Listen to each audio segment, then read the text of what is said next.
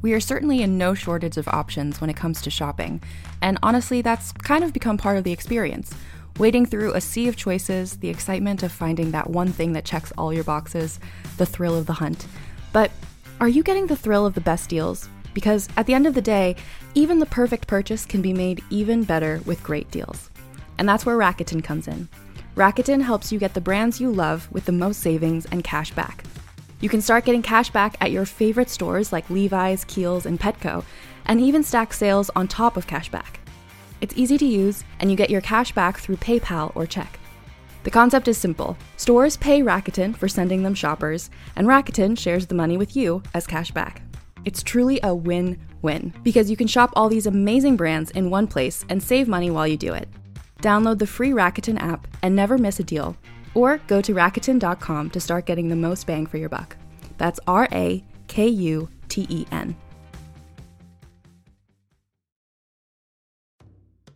Who among us doesn't enjoy a good mystery? And especially when solving it means that I get to bring out my competitive side, even if it's just me against the clock. I just can't wait to uncover all the secrets. So June's Journey is a game that is completely up my alley, and I think you'll love it too. In June's Journey, a hidden object mystery game, you play as June Parker, who's on a quest to solve her sister's murder and uncover her family's many secrets. Each chapter brings you deeper into the story, and it's set in the Roaring '20s, so beyond uncovering clues, you get to experience the glitz and glamour of the time. June's Journey is definitely not a game I play mindlessly, which I love because I get genuinely invested, and a lot of it is a race against time, so there's a little fun added pressure of trying to find the clues as quickly as you can in each scene. There are also tons of ways to customize the island that you're on, learn more about the characters, and then new chapters are added weekly, so you really can't run out of things to explore. So if you think you're up to solve this case, download June's Journey for free today on iOS or Android, or play on PC through Facebook Games. June needs your help, detective.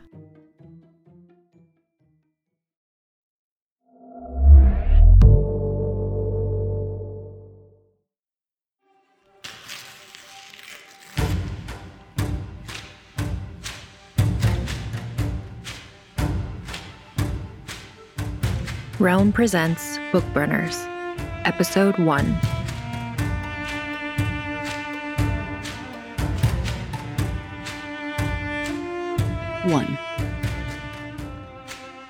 Sal Brooks would have described herself in a police report as early 30s, female, brown hair, 5'9", exhausted, borderline breakdown case, shaking hands, haunted eyes. Then she'd have deleted everything after 9 and continued with the details of the incident. In this case, forensic analysis of the museum theft yielded an Astoria address. Arriving on the scene with warrant in hand, Detective Collins and I were fired upon from the window by a white male, late 40s. After a brief exchange of fire, Detective Collins forced the door. Behind the door, Sal set her badge and gun on her bureau and gripped the first 2 fingers of her left hand. Her stomach ran a floor routine even the Russian judge would give full marks. She'd seen blood before, and bodies. The severed fingers in the ashtray on the coffee table in Astoria that afternoon, those were worse. They'd yield prints, at least, which would not help her sleep tonight. Her cell phone rang. Perry. She didn't pick up. The ringing stopped before the call forwarded to voicemail, then started again. Still him. Perry, this isn't a good time, was what she started to say, but she didn't get halfway through her brother's name before Hurricane Perry struck shore. Sal, thank you for picking up. I'm so glad. It's wonderful to hear your voice. I missed you. How are things? How long has it been anyway? Can I come over, now? It's been a month. She thumbed a gap in her blinds. The sidewalk under her window was bare and the street almost empty. Red Toyota pickup, Honda Civic, garbage, 2 young guys staggering home after drinking off a Thursday night. Thank God. The last time she'd heard Perry talk like this, he was on the run from some crazy scenester drama and hadn't waited for her permission to come over. Just called her from the sidewalk in the rain and looked up, dripping, with that hangdog John Cusack look she knew he practiced in the mirror. Since the last time you were in trouble? It's nothing big, Sal, I promise. Nothing you should worry about. Just, internet stuff. And then I started arguing with my roommates. And, people can get crazy sometimes, like crazy. It's not the same thing as last month, I swear. I just need a place to be, I'd get a hotel if I could. If he had money for a hotel. She peeked out her corner window just to be sure. He wasn't down there either. I've had a very long day, Perry. I know. Every day's a long day for you. I'm so sorry, but I just kind of need a place to rest for a little while. And I did apologize for last month, and I sent you flowers. David still isn't returning my calls. You deserve better than a guy like that. A guy who doesn't understand the importance of family. David has a huge family. He's a good guy. He just doesn't like being kicked out of bed because my kid brother's locked himself out of his apartment. That was a good thing. Emphasis on the was. And the flowers you sent were fake. Better that way. They don't die, right? And it wasn't just that I locked myself out. In any way, I'm improving. I mean, you don't have anyone over now, do you? Her eyes narrowed. She glanced out each window again. Where are you? What do you mean? She realized she could hear his voice twice. Once through the phone and once from the hall. Sal marched from her bedroom, past kitchen and living room, to the door. She unbolted the bolt, unchained the chain, and pulled the door open. Perry was less wet than she'd last seen him, at least. One hand pressed an oversized Star Trek phone to his ear. He wore a dirty tan trench coat open over a ratty black t-shirt with 3 pixelated hearts on the front and a 4th half full, and jeans torn at the knee, from his nervous habit of clawing them while he worked on his computer, rather than from wear. His other hand held a large rectangular parcel wrapped in more t-shirts and duct tape, which he waved at her, then stuck under his arm and waved again with an empty hand. He deployed John Cusack version 1.2. She clicked her phone shut. He started warming up John Cusack version 1.7. She sighed and smiled and hugged him. Come in, doofus. He sat up in the living room and she put water in the kettle. Do I want to know why you're here? Thank you so much. He set the parcel on her living room table and undid the duct tape. It's not dangerous. I mean, I'd tell you if it were, But I got into a fight with the roomies over a project we're working on together, and I want to make sure I'm right before I go home. Just need some time to work on this thing myself. Bunch of posers. Don't know Altaic from Aramaic. He unwrapped the t-shirts layer by layer, each silk-screened video game reference worse than the last. I get that one, she said. It's the game with the dysentery? Why all the t-shirts? Sal, do you have any idea how old this thing is? He folded a Mario shirt back to reveal a thick tome bound in pale leather with gold wire on the spine. The page's ragged edges were dyed blood red. Sal remembered severed fingers in an Astoria ashtray, and her stomach made a second pass at the floor routine. No? Old. And I mean old. I shouldn't be handling it without gloves. The kettle cried, and Sal followed its protest to the kitchen. You should get new roommates. You fight more with those guys than I ever have with an ex, even Jeremy. She returned with 2 mugs of coffee. It's just professional differences. I mean, we're working on big problems, borderline intractable. Arguments get heated.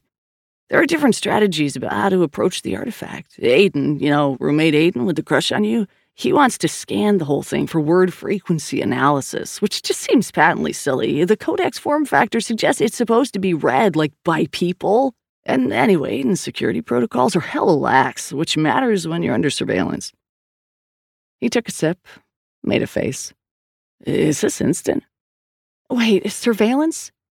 Todd says it's the book burners. That's why they wanted the book out of the house, which is just so dumb. If the book burners were after me, how would I have even made it here? He set his hand on the book's cover. Sal hadn't noticed before how the leather was discolored. Most of it matched Perry's skin, but a crimson bloom spread beneath his fingers. She heard a sound she couldn't name. A footfall, maybe? Or a whisper? Very soft. Goosebumps chased goosebumps up her arms. Perry, who are the book burners? Do you think someone's following you? I thought you didn't want to know. She leaned over the couch, over his shoulder, and checked through the blinds. Street still bare. Red Toyota pickup, Honda Civic, garbage, easy carpet cleaner van. Please, Sal, they would have nabbed me on the way. They did not. Ergo, I wasn't followed. What the hell is going on? Someone knocked on her door. Shit, Perry said. Jesus Christ, Perry. She grabbed her phone off the living room table. Who is that? Aiden, probably. Mr. Brooks? The man on the other side of the door was unquestionably not Aiden. Too old, too sure, too calm. An accent Sal couldn't place twined through his words. Mr. Brooks, we're not here to hurt you. We want to talk. Shit, Perry repeated for emphasis. Sal ran to her bedroom and returned with her gun. Who are you? I'm looking for Mr. Brooks. I know he's in there. If he is, I doubt he'd want to see you. I must talk with him. Sir, I'm a police officer, and I'm armed. Please step away from the door. Has he opened the book? What? She looked into the living room. Perry was standing now, holding the book, fingers clenched around the cover like she'd seen men at bay clutch the handles of knives. Sir, please leave. I'm calling 911 now. She pressed the auto dial. The line clicked. Stop him from opening the book, the man said. Please, if he means anything to you, stop him. Hello, this is Detective Sally Brooks. And she rattled off her badge number and address. I have a man outside my apartment who is refusing to leave. Something heavy struck the door. Door jamb timber splintered. Sally stumbled back, dropped the phone, both hands on the pistol. She took aim. The door burst free of the jamb and struck the wall. A human wind blew through. Later, Sal remembered slivers, a stinging blow to her wrist, her gun knocked back against the wall. A woman's face, Chinese, she thought, bob haircut. Her knee slammed into Sal's solar plexus, and she fell, gasping, to the splinter-strewn carpet. The woman turned, in slow motion almost, to the living room where Perry stood. He held the open book. His eyes wept tears of blood, and his smile bared sharp teeth. He spoke a word that was too big for her mind. She heard the woman roar and glass break. Then darkness closed around her like a mouth. Summer sun baked her skin. Sal lay, 14 years old, on a raft atop the pond out back of her grandparents' Carolina homestead, while Perry read aloud on shore. Her hand trailed into the still water. The water was still, but moving, too. The raft rocked her head back and forth, and her body wasn't 14 anymore. And damn it, she was dreaming, wasn't she? If she strained, she could hear voices on the other side of the dream. You lost him. A man's voice, lilting, close, a different voice from before. How did that happen? He opened the book, is how. A woman's voice. Do you need a picture? I have crayons in the truck if you'd like to draw one. He tried to hit me, she replied. Got her instead. I pulled her out, but he made the window before I could catch him. So the boy's off-grid with a writer in his head in a city of 8 million people. Wonderful, I think we'll call that. A double-plus effort. Sirens. Christ, the man said. I answer calls quickly here. Come on. Is she? Fine. Are you sure? Don't open your eyes while lying on your back. Bad for them. You'll see too much of the sun. She forced them open.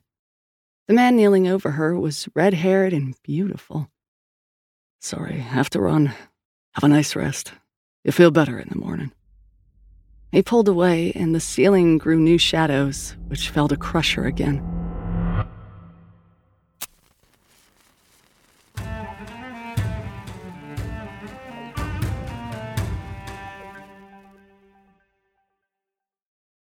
Two.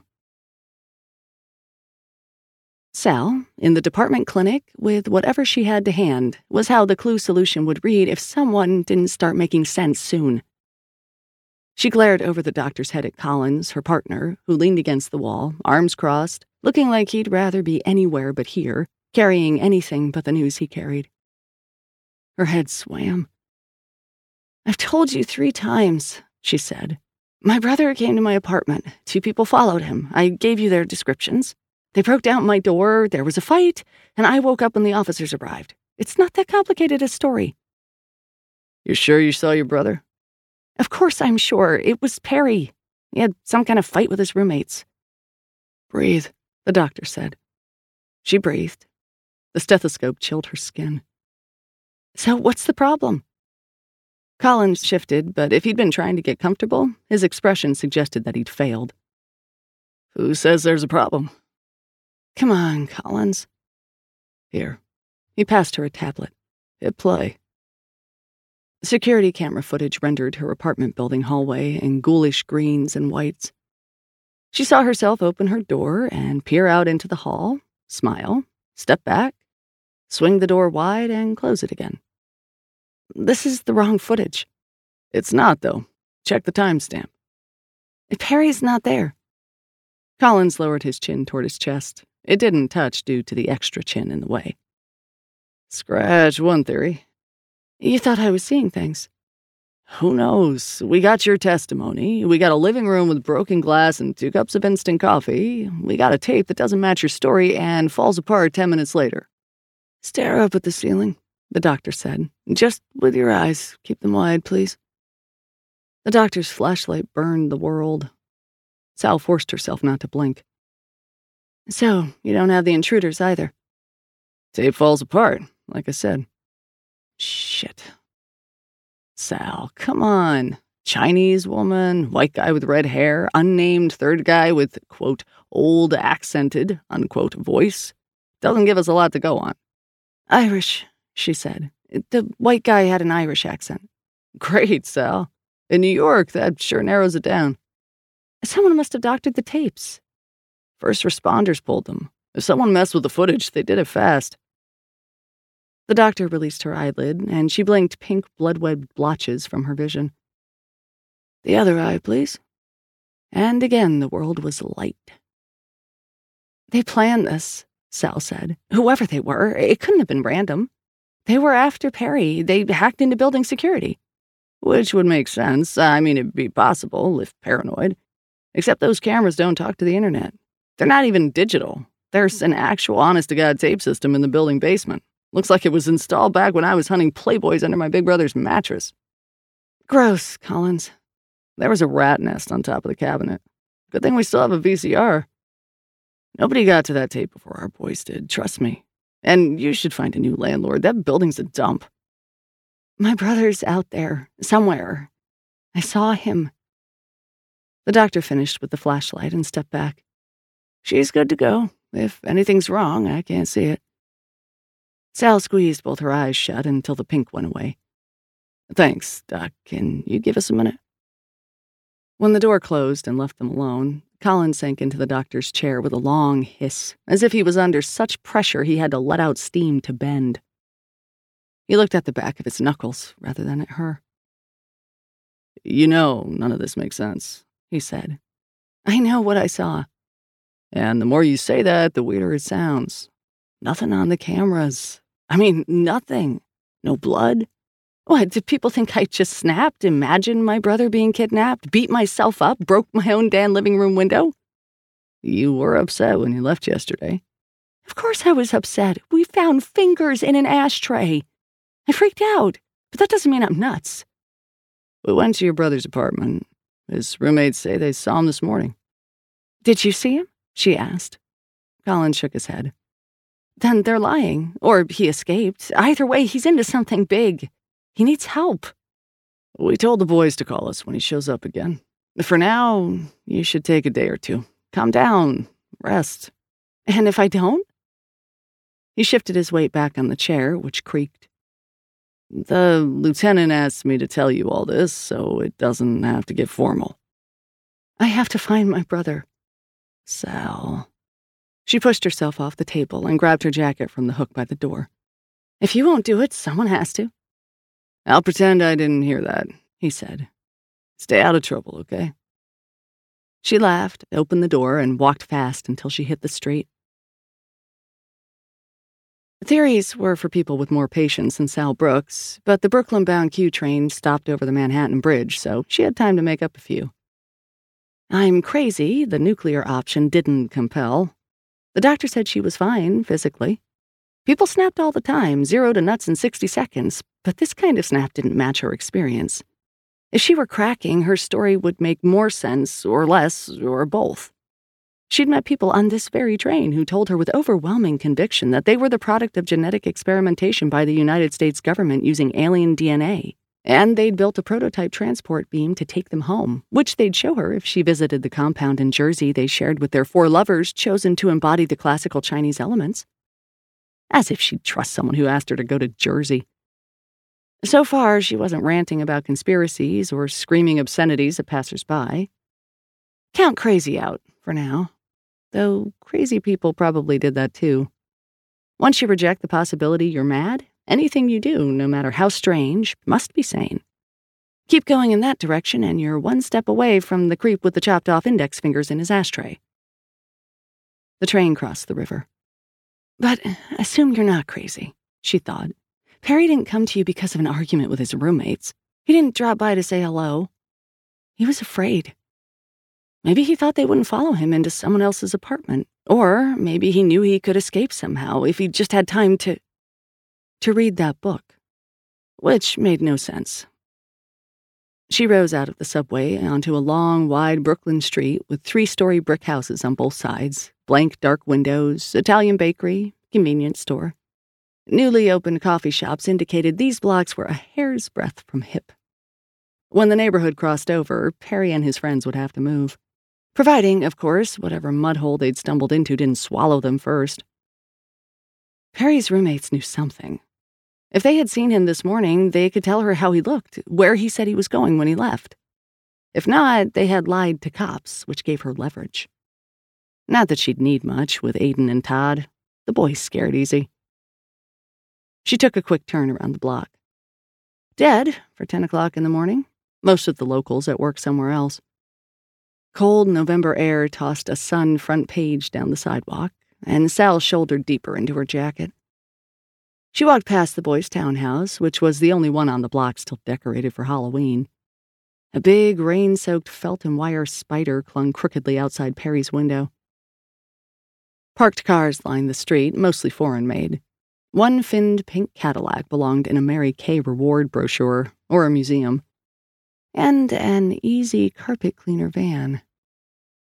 Every instinct in her screamed, keep walking. Call backup at least. Only idiots and martyrs throw themselves into situations they don't understand without cavalry waiting. She didn't know it was the same van. She was already on shaky ground back at the office, and the people who'd broken into her house seemed to have no personal feelings about their intrusion. If she remembered the conversation she'd overheard correctly, they even thought they had saved her from something. Still, though, if Sal really wanted to rule out any chance she was crazy, she shouldn't have walked straight to the van, drawn her gun, thrown open the rear doors, and told the 2 monitor-lit figures inside, "Hands where I can see them." The Chinese woman rolled her eyes, then raised her hands to the level of her shoulders. "I told you we should have switched vans." The redhead backed away from the keyboard and swiveled in his chair. She was out cold. How was I supposed to know? "Where the hell is my brother?" "That's an interesting philosophical question, really," the guy said. Nice accent. That was the concussion talking. Focus. The Chinese woman shifted forward in her chair. "Don't move," Sal shouted. "Excuse me, Detective Brooks," said a voice from the sidewalk behind her, a man's, deep, older, and studiously calm. The voice from the door. Sal drew back from the van and turned to include him in her field of vision. "I think there's been a misunderstanding." He was tall, Hispanic, and wore a priest's black shirt and collar. He held a tray with 3 coffees in one hand, but the other was raised, palm up, between blessing and surrender. "Who are you? What the hell is going on here?" "I am Father Arturo Menchu," accent on the second syllable. "And as for your other question, I can explain if you'll let me." They stood on the sidewalk beside the van. Manchu had wanted to talk inside, but Sal gave him a "what kind of idiot do you take me for" look, which ended that line of conversation fast. Red looked uncomfortable out in the open. He kept shifting from foot to foot and glancing over his shoulder, hands deep in his pockets. The woman just watched, arms crossed. A bandage wrapped the knuckles of her right hand, and there was a lot of lean muscle hiding beneath her black jacket. Sal liked her. After a confusing day, straightforward hostility felt refreshing. "You're priests," Sal said, skeptical. The woman laughed, once. "I'm a priest," Manchu said.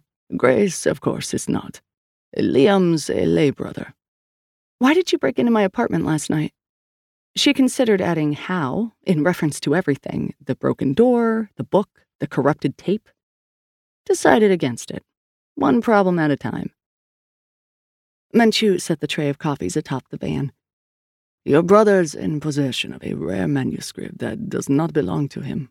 It used to belong to the people we work for. It was stolen 70 years ago. Turns out the volume spent the last 7 decades in the Metropolitan Museum's sealed collection.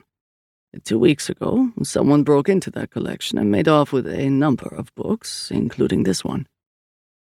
"You're saying Perry was part of the museum heist?" She remembered Astoria yesterday. Severed fingers and an ashtray full of blood. White male, mid-40s, shots fired. Hope of recovering, Christ, fingerprints. "No way." "Not directly. Your brother and his friends were one of many parties looking to buy the stolen texts." Father Manchu kept his voice calm, maintained eye contact, presented himself to her at an angle. He was good at seeming non-threatening, part of the job, Sal guessed. Her attention drifted back to Grace, who grinned, baring teeth. "And there were others willing to pay more. Your brother stole the book from the original thief and left a copy in its place. We reached out to your brother, hoping to resolve the issue without violence, but he ran to you, and then he ran from you. The book is valuable, if only to a collector, and the people he stole it from don't like to lose. We can keep him safe if he works with us." The fingers had been wedged into the gaps in the ashtray meant to hold cigarettes. Their nails pointed out, sun rays of flesh and bone. "He should go to the police." "We are the police," Manchu said. "Bullshit. We're special consultants to the police department on this matter. If you'll permit me." He reached slowly for his breast pocket. She nodded. From within, he produced a business card with a cell phone number Sal recognized. "This is Chief Gallagher's card. She'll confirm my story. We were overzealous last night, for which I offer my apologies. Perry is in great danger." And there it was. Beneath the professional polish, beneath the professional assurance Sal had heard too many times from priests and lawyers, Manchu cared. "I'm sorry," he continued. "I know this has been a huge shock.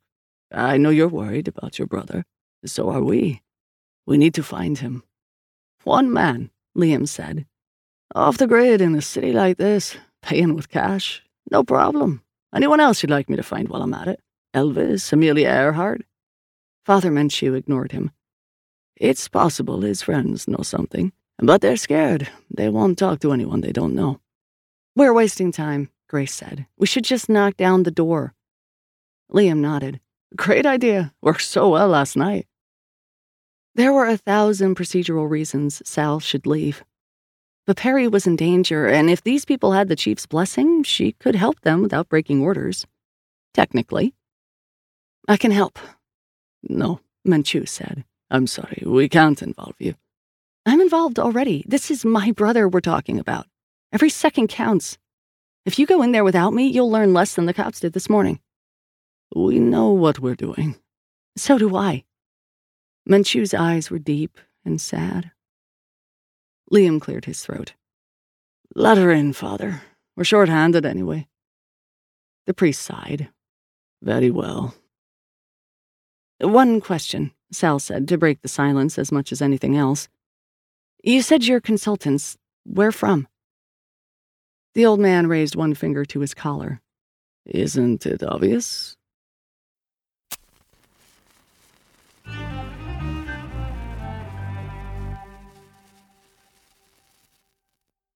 Three.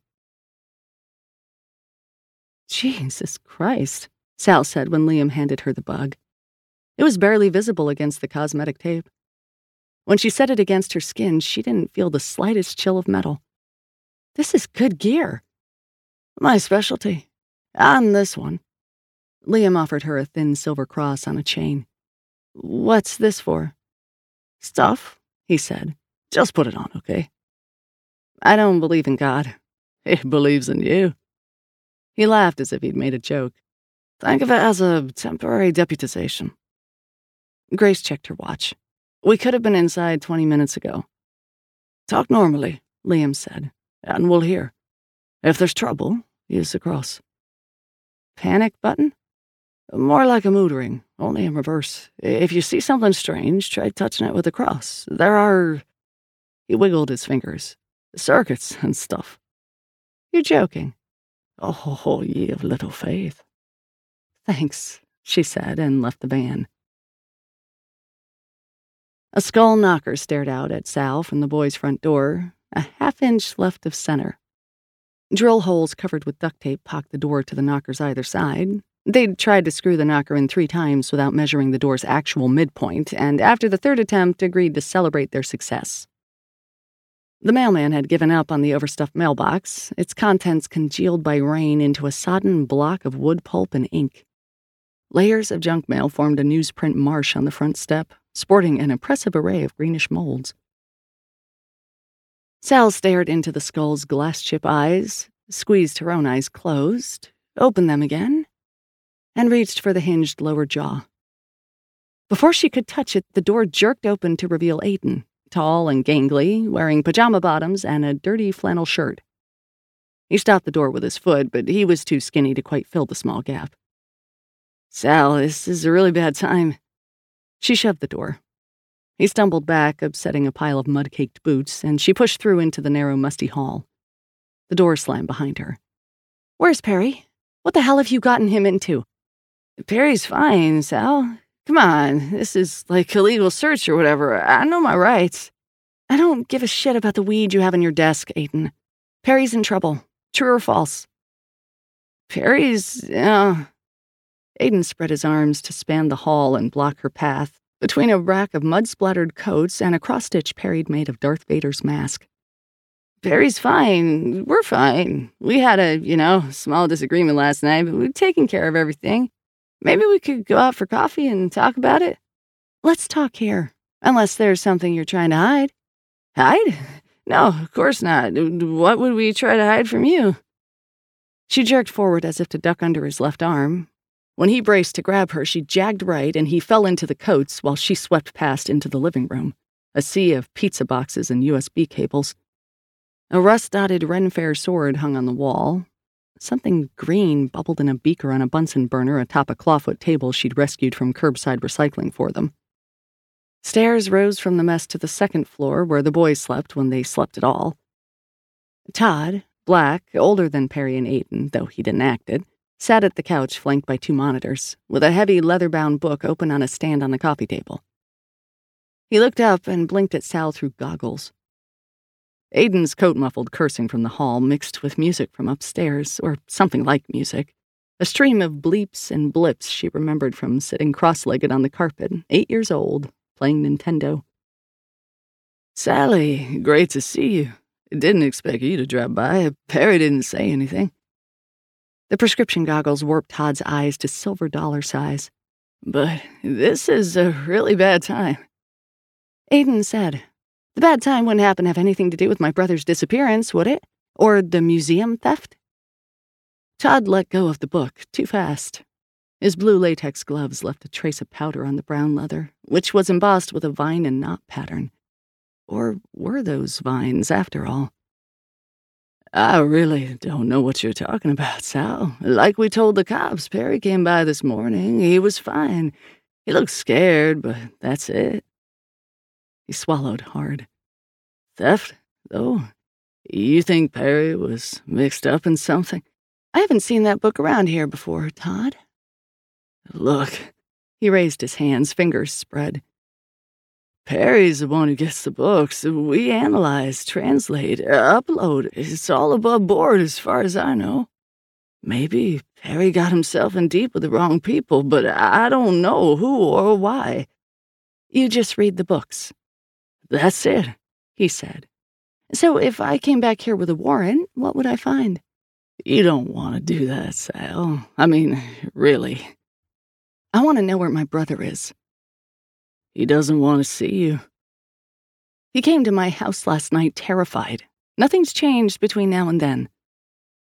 Behind her, in the hall, Aiden recovered. Sal. Sweat ran down Todd's temple to his cheek.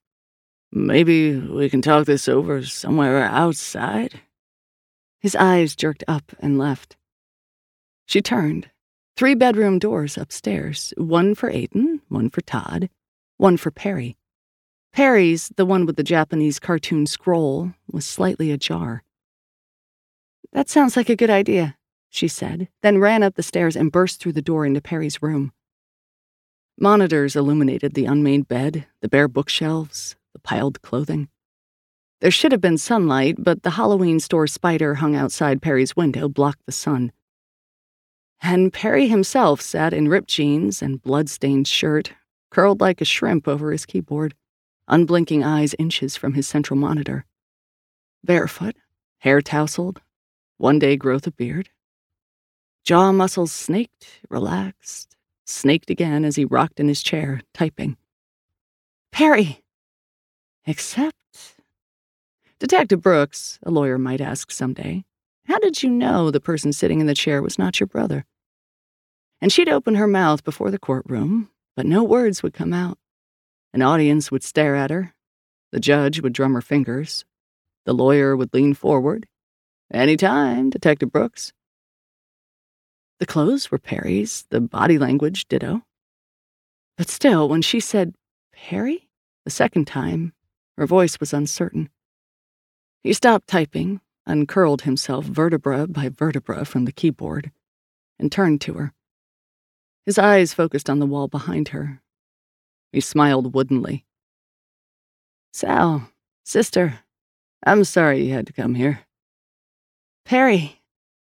She'd imagined hugging him when she saw him again, imagined hitting him too. Neither seemed possible now. Perry, you're here. As if saying that would make it true. I am, and you should go, Sal. What a reasonable suggestion. I have work to finish, if you don't mind.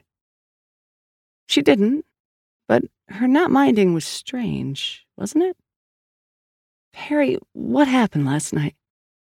Nothing, he said. I was pushed, you see. The book burners chased me, and I took help where I could find it. I'm perfectly fine, better than I've been in a long, long while. You're a police officer, he said, as if he'd just looked the fact up in a large and fine print list. His words didn't match the movements of his mouth. She focused through the fear. And why fear? He was her brother. But maybe he wasn't right now. His mouth was not moving in time with his words because the words he spoke were not English, even though that was the language she heard. It must feel like this when you solve a case, when the whole world makes sense at once. I've been working on a puzzle for a long time, and I just needed the right push. He reached for her. There seemed to be a great deal of space between them all of a sudden, but his arm grew longer to bridge the gap. A finger of ice pressed against her skin above her heart, so cold it burned. As the hand approached, it no longer looked like a hand at all, not like a hand of flesh. Torn corrugated tin twisted around paper and woven plastic bones forming fingers. Black oil dripped from ragged joints. The arm was a length of rebar wound with trash bags and shredded cloth. Bottle glass eyes reflected the monitor's blue glow. Thin lips parted to reveal metal teeth, wet with more oil. But some traitor impulse still insisted this was Perry, her brother. There was no reason to pull back from him. There was no reason to run. She should let this thing touch her. That the oil on its metal skin was not oil, in fact, but a whisper, a voice that might help her if it only got inside. The cold fire against her chest was real. Her skin seared, froze, cracked. She followed the pain back to her body and retreated, unsteady, as if her legs belonged to someone else. She staggered out into the hall, the arms stretched toward her impossibly long. She slammed the door shut on the thing's hand. The Perry thing didn't seem to care. It kicked the door open. Mangled fingers clicked back into place. Its smile split as it widened. It didn't need a face anymore, just teeth. From the bedroom, she heard a window shatter. Bottle glass eyes widened. A black blur knocked the thing that was not her brother into the wall. Sal blinked, and the blur resolved into Grace. Slivers of window glinted from the insteps of her boots. She raised one of Perry's monitors overhead and slammed it into the fallen creature's face. Sally thought, "Help!" Her hand went to her shoulder holster, but Grace and the creature were too close, moving too fast. It threw Grace back, wriggled to its feet without concern for any principles of anatomy, and ran at her. Grace jumped back onto the bed, out of reach, dodged a tin claw, then jumped onto the creature before it could recover, toppled it to the ground, and struck it in the face 4 times with her forehead. A ceramic plate on the thing's face broke. Grace clawed inside it for something Sal couldn't see. "Take it easy, that's my brother." "It's not," Grace said. "It never was." The creature threw her into the desk. Grace roared, dodged left. A claw shattered one of the remaining monitors. Grace grabbed the broken flat panel from the floor and hit the arm, which snapped. "Grace, get back. Give me a shot." "I have this. You worry about the guys downstairs." "What?" "Go." She went. Behind her, more screaming, more broken glass. Downstairs, Todd sat in front of the book. His blue-gloved hand stroked its paper. He looked up and over at her. "Todd, Jesus Christ, there's something up there." But his goggle-swollen eyes were black from pupil out to edge. He turned a page of his book. You are listening to Book Burners, created and produced by Realm, your portal to another world. Listen away.